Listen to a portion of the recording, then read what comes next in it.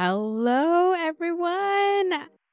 Welcome to a bonus episode of the Be a Boss Coaching Podcast. My name is Beatriz. I am an entrepreneur and business coach for women of color, BIPOC, and queer entrepreneurs. I'm the founder of Be a Boss Coaching and your host for this podcast. And I'm excited because I know you're going to have such a good time with this episode. I am so grateful to have been able to connect with Katya Quezada, who is a media and news producer and the host of Sipota Colocha Says. She is incredible, somebody that I am so grateful to have been connected to and to have found and to be in community with. And in honor of Hispanic Heritage Month, I'm glad to bring you this episode because she is someone that truly has inspired me to connect back to my cultural heritage, to my roots as a Salvadoreña, and to look deeper and dig deeper into my history. And she's just truly amazing. I'm glad that she connected with me and we did this. And she's someone that I know I'm going to come back to as I continue on this journey of thinking about who I am. I've thought about it in different layers in terms of being this person, this coach, being a business owner, helping other people, and now sort of looking back to my history and my ancestral roots. So we talk some good stuff. We talk about news, about what we think about news, our childhood, growing up. We talk about some spiritual stuff. We talk about El Salvador, and it's just beautiful. I'm so happy that I had this conversation with her. So if you're interested in learning more about Kat, go over to the show notes where you can find a link to her podcast, her website. Make sure you go follow her and let us know what you thought. But honestly, I just had such a great time talking with her, getting connected back to my history, and having her as someone that is shining a light and really guiding all of us who want to connect back to who we are in that sense, in our cultural sense, in our ancestral sense. And I'm glad that she's doing that work. So without further ado, I hope you enjoy the show. I am really excited today to have this special episode with someone that I got connected with, and I'm so glad that I was connected with her through communities that I've been a part of. So today I have with me Katya Quezada, and I will let her introduce herself, but I just want to share in my excitement as to getting to know her and being in community with her because she's a fellow Salvadoreña like me and also somebody in the journalism space. So I'm really excited to hear more about that as well as someone who is interested in telling stories. So I will let her introduce herself and go into who she is and what she does. Thank you so much, Kat, for being here. Thank you por la invitación. I'm going to switch back and forth as I usually do in Spanish and English. Hello, everyone, to your audience. I'm excited to be here. My name is Katya. My day job, as I like to explain, is I am a producer for a morning television show locally here in California. I've been in the news industry going on 12 years next month. So been in this industry for a long time. I started a newspaper, transitioned over to broadcast, which is where I've always wanted to be. And being in that space, I realized that there was a lack of representation at the time. And I don't mean that in the sense of like lack of representation in Latin news spaces. I work for an English dominant news station, but there was a lack of representation. If you work in broadcast, there's a certain look that you have, there's a certain thing, and I didn't feel myself reflected in that space. And now I find it really inspiring, and it brings me joy to see fellow reporters and newscasters and producers being themselves more authentic on camera. I think that's very important because I did not see that when I started in this industry. And we're just talking 12 years ago. That's not that long. And due to that, I started my very own podcast, Hipota Colocha Says, where I tell stories that reflect nuestra comunidad, people of color, queer people, 'cause I'm a part of the queer community as well. And yeah, it's my passion project. And it's brought me back to what I love to do, which I did in a newspaper, which is one-on-one interviews, and taking my other passion, producing and being able to produce my own show. That's incredible. I That gives me so much insight into your love for telling stories and for sharing in this. I think that we're in this era right now where a lot of us are feeling empowered to share who we are and telling our stories. And I'm also really glad that you brought up the idea of authentic newscasting and has inspired you to start your own podcast, because I when I think about newscasting and the news, there's a certain persona that you expect when you're watching the news, right? Like it's very professional, and there's like a very professional aura to newscasting, and you don't really see a lot of authenticity within news reporting. And I think now it is definitely being more accepted in the news world, and that it feels like you are also seeing that and feeling that, and why it inspired you to start your podcast, which is what something that I'm curious about. Like, why do people start podcasting, right? It's because people want to share their stories, and there's this acceptance now and a lot more openness to being who you are and telling your stories. So thank you for that. Can you tell me more about how has journalism impacted your life and your career? Ooh, I think it's impacted every aspect. Pros and cons to everything. I'm sure those who work in law enforcement or work in the medical field can understand this.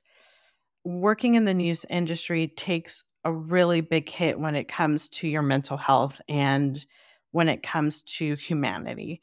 And what I mean by that is that you unfortunately report the worst of the worst awful stories. And the big question that I see a lot of people ask online is, why do I only hear bad stories on in the media, right? Forgetting that the media, broadcast, newspaper, insert media here, it's a business. And therefore, unfortunately, horrible stories is what people really like to watch. And so I find it a bit ironic when I hear questions like that, because the viewers themselves have the power to change what it is that we put on our broadcast. If you don't like to hear awful stories, then don't watch. It's just as simple as that. It's reflected in our viewership. On the flip side, I think it is very important in the basis of journalism for reporters and journalists to be a watchdog and report on injustices that you see, in every aspect, starting from the local level and then moving to the national level. There's power that comes with being in front of a microphone. There's power with being in front of a camera. And there should be, if you're a journalist, there's this protocol and this ethics that unfortunately I see some lost today, that you do not insert yourself in the story. You are there to tell who, what, when, where, and why. Nobody is asking for your opinion. If you have an opinion to say, you say your professional opinion in a way that it's reflected that this is an opinions piece. For example, a newspaper in newspapers and magazines, there's often a like opinions section where the reporter is able to say what they want to say about a piece. When you are reporting the news, you're just telling the facts and you're not, nobody cares for your opinion. I see other news stations. I'm going to call out Univision on this one. A lot of their on air talent and anchors will give a story and then will give their opinion, which I find very insulting. We all studied the same ethics. Nobody is asking for your opinion. Just say the story. And so yeah, that I think I went off on a little tangent there, but we reflect, we say the worst, murders, rapes, insert bad thing here, catastrophes all the time. And when you work behind the scenes, you're looking at all of that raw. And so that does take a toll on your mental health. I'm not ashamed to say that I am in therapy. I need to have therapy in order to reground myself and find something cheerful again, even though the show that I work for is a mix of both news and features. And that has been, I would say, my saving grace as to why I've been in this industry for so long. The negative side, it's made me very impatient. When you're working on television, you count down to the very second, like down to the second. And so when someone is telling the story and they don't get to the point, when I'm having a normal conversation with my friends, my family, or my partner, I tend to zone out and I have to remind myself I'm not in work mode anymore. I'm just Katya, I'm not Katya, the journalist or the television producer anymore. So it's kind of had a mix of both pros and cons, like everything in life, I would say. Yeah, yeah, that's so interesting. I mean, when we see the world of media, newspaper, and news as someone who watches it, right? Like as a viewer, it's like you said, like it feels very produced for you, right? And then, like you said, it's ironic because we're like, why don't we only see terrible things happen in the news? And yet, what attracts viewers is things like terrible things. And I have seen data of people getting depressed watching the news sometimes. And I'm glad that you brought up this piece around objectivity and like having that objectivity in the news, right? And then linking it back to what we were discussing earlier around authenticity. And I think there's like this fine line, it seems like, when you're in the producer room and trying to create engaging stories, bringing authenticity because that's what attracts people, but also having the ethics to remain objective. And I never thought about that before from the viewer side of things, and now I think as in podcasting, I think that that's something that I'm really grateful for, because I think with podcasting, there's a little bit more wiggle room to bring in your own stories and not be so strict to have pieces that are just objective and just saying facts. You can bring a little bit in from your own experiences and your own stories. So thank you for sharing that. Why do you think it is so important to share in stories in general and to share our own stories as well? I think it's an honest reflection of our community. We're living in the States. We are in a very critical transition, I think, politically, personally, and nationally. What I mean by that is that you see, for example, we live in California. California is known for being a liberal state, correct?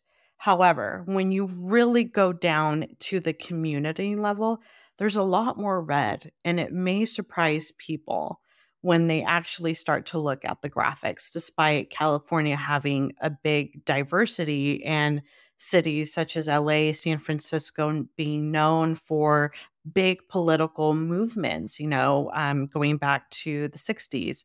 And now I live in Sacramento for context. So there's a lot of political stuff that happened because Sacramento happens to be the state capital of California. But the more north that you go up to the state and even cities nearby Sacramento, they're a lot more conservative. And I think it's important to reflect that in all honesty and transparency, starting from the local level. I think media locally does that very well. In the national level, there's a lot of divide. There's a lot of divide when it comes to the LGBTQIA community. There's a lot of divide when it comes to something so simple as education and how education is being run in the country. There's a divide when it comes to people of color and people not realizing that when you're part of the community or you see it firsthand is the fact that there's racism. I can point, you know, to someone that down the street where I live that I know will not believe that I've been subjected to racism. And it's the spotlight right now is on the states in the United States because politically there's an effect that has happened due to the last presidency that we've had.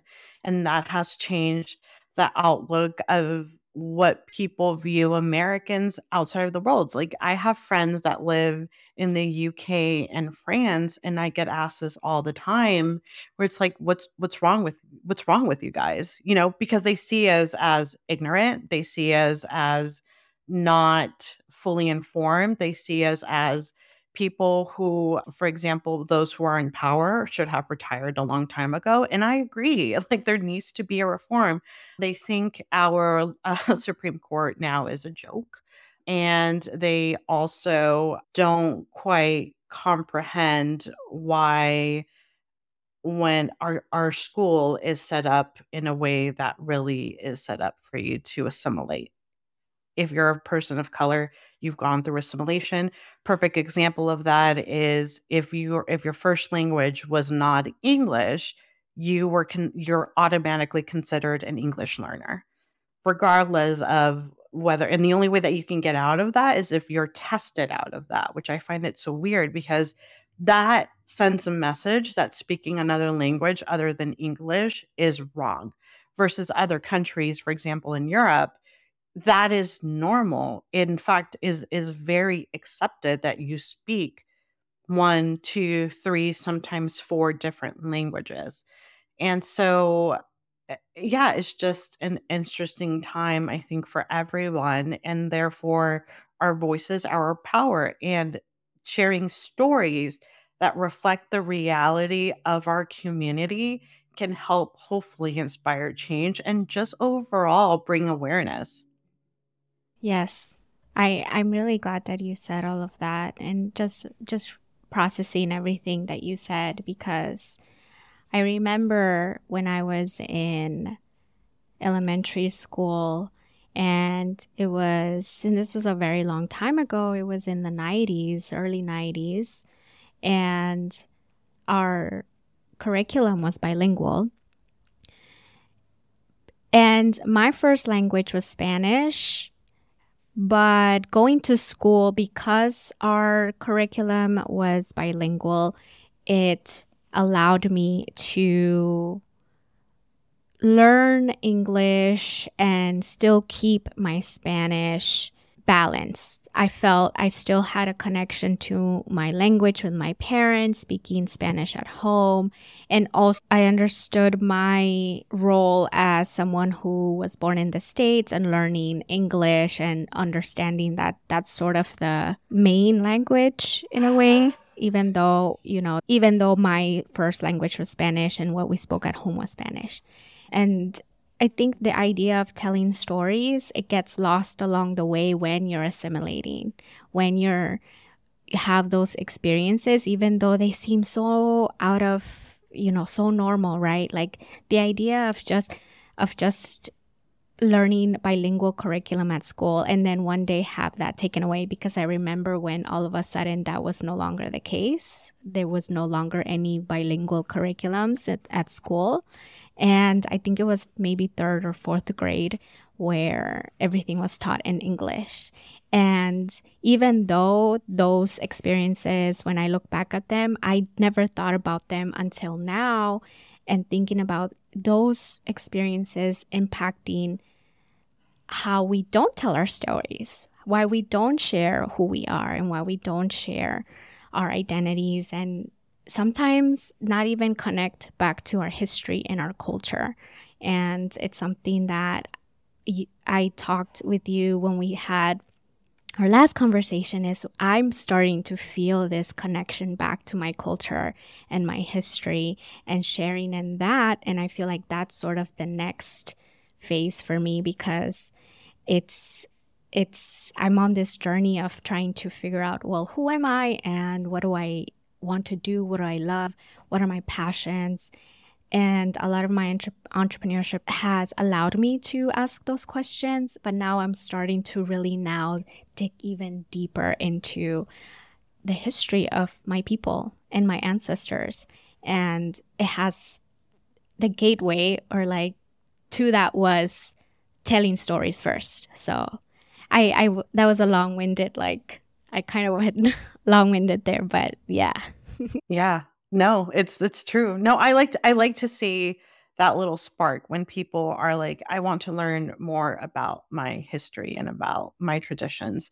I think the only way people, communities, and humanity can avoid repeating certain cycles is really looking down at the nitty-gritty of history. And things are there left for a reason. It's for hopefully future generations to learn in full transparency what occurred so that they don't repeat the same mistakes as our ancestors, as, past political movements, as the learning history is very important and there's an emphasis. But when history is taught one-sided by countries who want to sweep under the rug the reality of how the nation itself was built, that reflects back on the culture, that reflects back on education, that reflects back on how a system is set up. And therefore, it's like, oh, this feels like we've seen it before. We have. Like, if you just go back to history and look, and I'm just not talking about US history, I'm talking about history worldwide, world history, you see certain political patterns. Therefore, that's why a lot of people will say a nation will go through a big evolution every 250 years. The United States itself is nearing that record. And we're seeing that already. There's a big political movement. We're in the middle of a big labor movement right now with all these people going on strike. So we're seeing history itself being played out right now. And so, what are our kids going to learn, future generations going to learn based on what we have the responsibility, what we are doing? Awesome. All right, Katya. Thank you so much for that. Okay, so one thing that I'm truly enjoying, I know you, so we talked a little bit about the podcast. Your podcast is called Cipota Colocha Says, which is a call for, the Salvadorian heritage and culture that we are a part in. And I must say, listening to your podcast has helped me to connect back to that part of who I am. As I'm reflecting on my experiences and my childhood, that sort of was quieted down for me living here in the US. But listening to your podcast is sort of bringing and igniting that back for me again. How has learning about your Salvadorian history and culture impacted your connection to who you are? It's been, I would say, a very big part. The title of my podcast was made with that sole purpose, so that when people would hear it or read it, would know instantly what my background and what my culture is, which is very important to me. I grew up in a household where both of my parents are extremely proud of their origin. Ever since I can remember, I grew up listening to stories, and there were not all happy stories. If anybody knows any history of El Salvador, you know that there was a terrible civil war in the 70s and 80s that ended early 90s that really prompted a lot of people to flee. And my family on both sides were impacted very, very differently. On my mom's side, she was born into a family that was wealthy. They owned a lot of land, they owned a lot of property in Quesaltepeque. We had an aunt who owned land and exported coffee in what is now El Boquerón. On the flip side, my dad grew up very rural in El Campo, as you know, rural. He, I think, stopped going to school because he had to work, I think, in the third or fourth grade, something like that.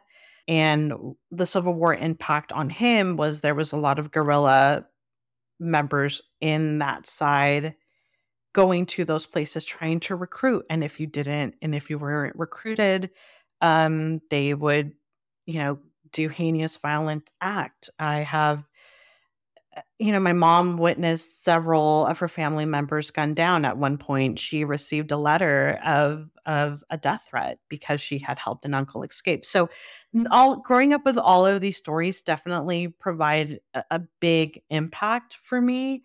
But there was always a lot of pride and a lot of hope that they could one day return back, or that they could one day go back. Because immigration is such a long and tedious thing. Like, it took my parents 14 years for them to finally be US residents. And, and we're talking about two people that did everything by the book. They applied for a citizenship really like residency very early on. They paid their taxes. They never even got a speeding ticket, like the cleanest record. And yet it still took two very hardworking individuals 14 years with everything that they needed to have in order to get a card. And that first travel back to El Salvador was life changing for me, because when people live in your parents' country of origin, they only get a one side of the story, which is the United States is a land of opportunity. Everyone, is able to get everything that unfortunately we cannot have here. On the flip side of that, they're very immune and don't know the struggles that people face if you're a person of color living in the United States. And so you grow up feeling othered just due to the way that the system is. And then you travel to your parents' country of origin, and all of a sudden you feel welcome. And then after a short while, you realize that you're still not fully Salvadorian either, because you were born in the States, and therefore you're kind of stuck in no man's land. But I'm still, my podcast was made for that purpose, to create like conciencia, so to speak, of the struggles that we as first gen faced a lot of the time, that a lot of people don't even know or don't even realize. And I rarely hear people back home, like back in El Salvador, talking about it. So glad that you are, because, like I said, my childhood growing up, my Salvadorian culture, I felt like it was quieted down for me, like that part of me. I mean, I knew. I woke up on Sunday morning, my mom would make me frijoles fritos con plátanos y crema, the traditional Salvadorian breakfast. So I had that connection to El Salvador through food, through music. But the actual history, I didn't learn about the Civil War until I was in high school, I think. And I find that a little bit baffling. How could I not know about that? But it is very difficult to talk about such trauma and traumatic events. And I can imagine that being why a lot of folks may not talk about that.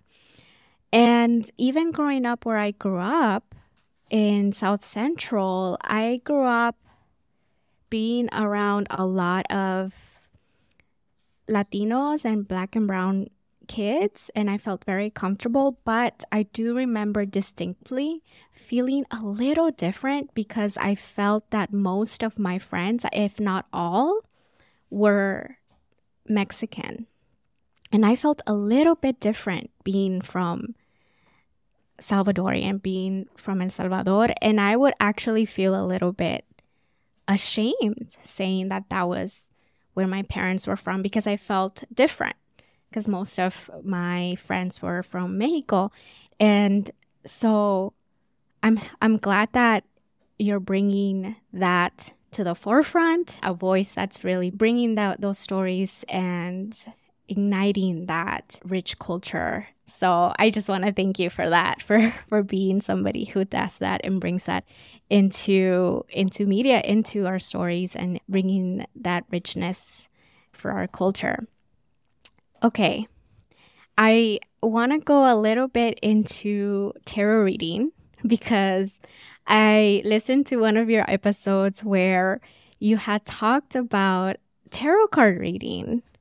Can you tell me more about your journey, how you became connected to tarot reading, and if you can expand a little bit more on that and the world in which it exists? Absolutely. Oh God. So tarot reading, just the whole occultism has always been very intriguing for me. Years later, I would find out why. Um, tarot, I remember being very young. Probably I was a little bit older, like I would say between 5 or 6 years old, living in San Francisco. And at the time, and it's still slightly reflected, not as much as when, in the 90s. But on Mission Street, there used to be a lot of botanicas. And my mom ended up going to a store, and I remember walking in with my parents. My dad was there with me, and over the counter there was a first, the jewelry intrigued me, which was a lot of like evil eye jewelry. And then all of a sudden, I think I asked a question, and the girl who was very young, she was like, must have been in her early 20s. She was in Santeria, was prepping a candle. And I asked a question, but I was asking a question to my dad, and she looked over at me, a young girl of 5, and said, "Oh, why don't you just ask directly?" And I was like, what? Like, I got a little freaked out by that a little bit. Years later, when I was 14, I finally purchased my first tarot card reading, or tarot card deck, because actually, I still have it. I still own it. Um, and then after I purchased it, my mom said, "Oh, by the way, tu abuela would read tarot." My grandmother passed away and before we were ever able to travel to El Salvador. And I found out that really interesting because she was an adventurer. My grandmother just took off with a circo one day, and when she came back, she all of a sudden could read tarot. My great grandmother was a partera, so she was a doula, and she would help cure kids from mal de ojo. Like, these are all stories that I later would come out after being introduced to tarot. And I just started learning how to read them on my own. I have a few decks. There's like a couple in particular that I feel very connected with, but I'm not a person that actively does reading. I mean, I've done readings on myself and I've done readings for like family and my friends, but they're something that I touch with a lot of respect, and they're not something that I always touch all the on a daily basis. Like some people will work with their decks daily. Now that I am in IFA, I kind of go a little bit more by intuition. Um, and there are days where I feel called to pull to them, and I just take that as a sign of there's something that ancestors are trying to get my attention, and therefore this is the loudest way to hear the message that they need to say. But my practice has definitely evolved a lot more now that I'm in IFA going on 10 years now. Thank you. Thank you for that because I've actually been really interested in also getting connected further into my spiritual self and like into the spiritual world. And what would you say is a good entryway or like a good beginner starting point for someone who would like to get into that tarot reading or connected back into that sense of spirituality? Well, I would say a couple of things. I would say going to a store that offers or sells a lot of like spiritual things would be a good start, and just kind of perusing the books and things that are there. And sometimes you will certainly find yourself drawn to something, and that may be the thing that will talk to you, the deck that will wants to work with you. If we're talking about more the ancestral route, and connecting more through our culture and identity through that, the biggest thing for me was when I went to the museum in San Salvador that has kind of like all of our history there. The biggest display that really kind of put things into, I guess, clicked in my head was a display actually about religion. Because if you look at our at Latin culture in general, there's a lot of ancestral practices that kind of have been married into religion, whether that be Catholicism or evangelicos or, whatever the practice is, which the majority are Catholics. But there's certain practices that we still do that don't have any base on on the Roman Catholic religion at all. They're actually ancestral practices that have been married into that in order for survival. I think that's one of the biggest things that actually attracted me so much, and the calling that I felt for Ifa is that they've in the Yoruba tradition, they've been able to kind of keep their ancestral practice alive because they were so smart about hiding certain practicing or masking, I guess would be the best word, certain religious traditional practices for survival. And it's been able to survive all these hundreds of years, And so I would say that like go trying to find the history of like what our native people used to do and what some of their practices was, like a lot of them being connected to earth, the spirituality and the respect for all living things. A lot of them were really gifted in candle work. A lot of them were also very gifted in divination. But unfortunately that was like eradicated. But it's very interesting to see kind of like those worlds to this day still survive and still coexist. One of the places that I'm really trying to go the next time that I go to El Salvador is, in fact, Ilo Vasco. Ilo Vasco is known for having a lot of traditional curanderos in the area. They've been able to kind of preserve our history there. There's really good fortune tellers. So I hear from family members who have gone, and they still have a lot of traditional practices. So that is on my to-do list to go there just to immerse myself a little bit more culturally and work a little bit more with the ancestors in that way.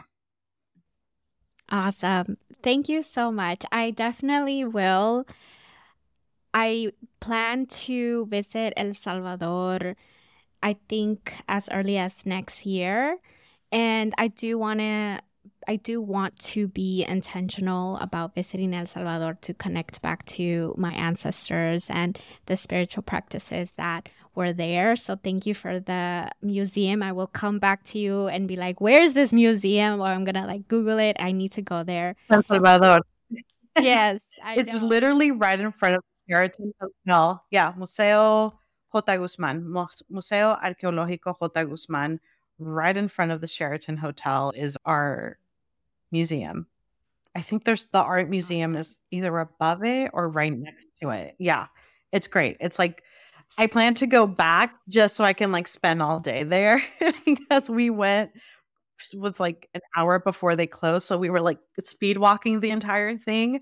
But yeah, they have like really cool architects and just artifacts from like our indigenous people that have been eradicated almost. And a couple of other times that I went, one of the things that I really wanted to go see was Las Ruinas de San Andres, which was that place really rocked my world when I went there. And there's also like a couple of other Las Joyas de Senen, which I haven't been able to go, but you can actually see how native the natives lived. And what I mean by that, like common natives, not natives that were tied into like the political movement, and is actually very close to um Las Ruinas de San Andres. So the theory is that it was this big empire slash colony where the central of political movements donde estaba el mercado was San Andres, which is where the chief lived because there's that pyramid structure there.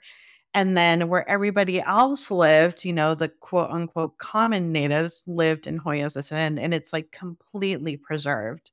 So yeah, those like I will send you a list of places where you can go and see because it's so cool. Just walking the ruins. El Salvador is volcanico. There's a lot of volcanoes and that have erupted throughout the history. And so what makes San Andres so interesting is that you're walking on top of the structure.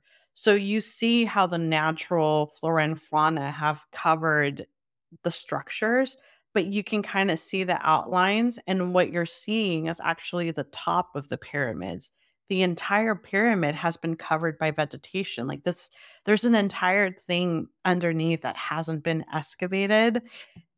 I kind of don't want them to because it's just been preserved and covered by nature so well that it's just really powerful just to kind of walk along the structures and learn simple things of like cacao and how important cacao was to our native people in El Salvador, how the color indigo and las piscinas of and the traditional way of getting the color indigo out, that's all still there. So it was really, yeah, it's one of those places where you're like, wow, this you just feel the connection to the earth. And it's just really interesting and really powerful to kind of see at civilizations that were so incredibly ahead of their time and coexisted and co-lived with like nature and surroundings and learned science and math, things like that. They were very skilled at that in architecture. Yeah. Incredible. You're definitely making me want to go sooner, like rather than later. So I will definitely do that and will definitely keep in touch with you about the different places. I wrote down some that you talked about. That's on my bucket list for sure. How can people, before we wrap up, if people want to get in touch with you, if people want to learn more about you or collaborate with you, where can they find you? I am on Instagram, Cipota Colocha Podcast. I have my podcast. It has the same title, Sipotecolocha Says. And then I also have a website as well, sipotecolochasays.com. It has everything on there. Yeah, just shoot me a message. I love to share stories that reflect our nuestra comunidad. I love to show a reflection of provide these amazing stories so that people who are listening to them, future generations that listen to them, kids, the show is very kid friendly, can see themselves reflected and inspired to go into something. I remember being inspired when I was young just by my parents igniting that curiosity, and I didn't have anyone to look to because they didn't look like me. And now we live in a time where so many of us, including your podcast, are creating this perfect example to provide that representation that you and I lacked growing up. Incredible. So I will have that for sure in the show notes. And please come to support Katya and the podcast. I'm so glad that you started that you're bringing those stories forward and really igniting the cultura and representing that, like you said, in a way that we didn't see growing up. So thank you so much. Thank you for having me. This has been so much fun. And for those who are listening, well, there's a bonus episode on my podcast where I was able to chat with you about your journey as well. Thank you. There you have it. That was my conversation with Katya Quesada. I had such a great time, so I know you had a good time. And again, I want to remind you to come on over to the show notes so you can learn more about Kat, visit her website, and come listen to her podcast. I can't wait for you to get to know her. I want to remind you to please come on over to beabosscoaching.com where you can learn more about me. Listen to all the other podcast episodes that we have. We have some truly amazing guests. I have some solo episodes where you can learn and you can get some great tips and things that I've learned, things I share along my entrepreneurship journey. I hope that you leave a rating or a review if it served you. Tag me on Instagram and let me know that you have rated, reviewed, or even if you're just listening, that is truly appreciated. Have a great rest of your week, and I'll see you all on Monday. Bye.